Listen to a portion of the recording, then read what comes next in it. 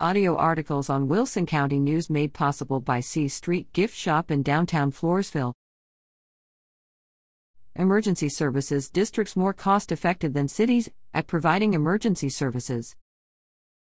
A new report from noted economist Dr. Ray Perryman finds that across Texas, emergency services districts, ESDs, are more cost-effective than municipalities in delivering emergency services. ESDs are independent, grassroots governments created by voters to provide fire protection, emergency medical response, or both. Emergency services districts protect more than 10 million Texans. Perryman's researchers collected tax data for ESDs and for similarly sized municipalities in the same geographic area. Using census figures, the report calculated the per capita expenditure for both emergency services districts and municipalities. In 19 areas, the ESDs were less expensive and more cost-effective, the report concluded. In many areas, the difference was dramatic. For example, a taxpayer in Jefferson County ESD number 4 paid $49.42 in taxes for emergency services. In the nearby cities of Nederland and Groves, a taxpayer paid more than double that amount, $101.70.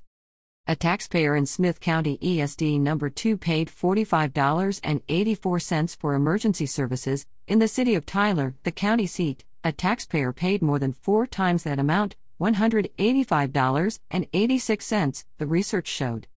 Perryman extended the analysis to look at what that means for the Texas economy as a whole.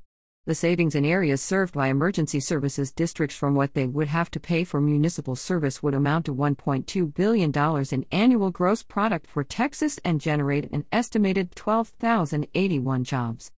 Emergency services districts provide a stable source of funds for fire protection and other protective services. They also provide notable cost savings compared to other options such as contracting with a municipality, the report concluded. Without the resources provided by ESDs, many areas would be faced with inadequate protective services, the report states. In some areas, it is difficult to retain sufficient numbers of volunteers. In fact, there has been an ongoing, long-term pattern of reduction in volunteers. These trends increase the need for more formal funding structures and stable systems such as those provided by ESDs. The report, including detailed comparisons between emergency services districts and cities, is available for download at Perryman SA /. The report is made available by the State Association of Fire and Emergency Districts, SAFE-D, the only organization dedicated to helping the men and women of Texas emergency services districts provide fire protection and emergency medical services to more than 10 million Texans. For more information, visit www.safed.org.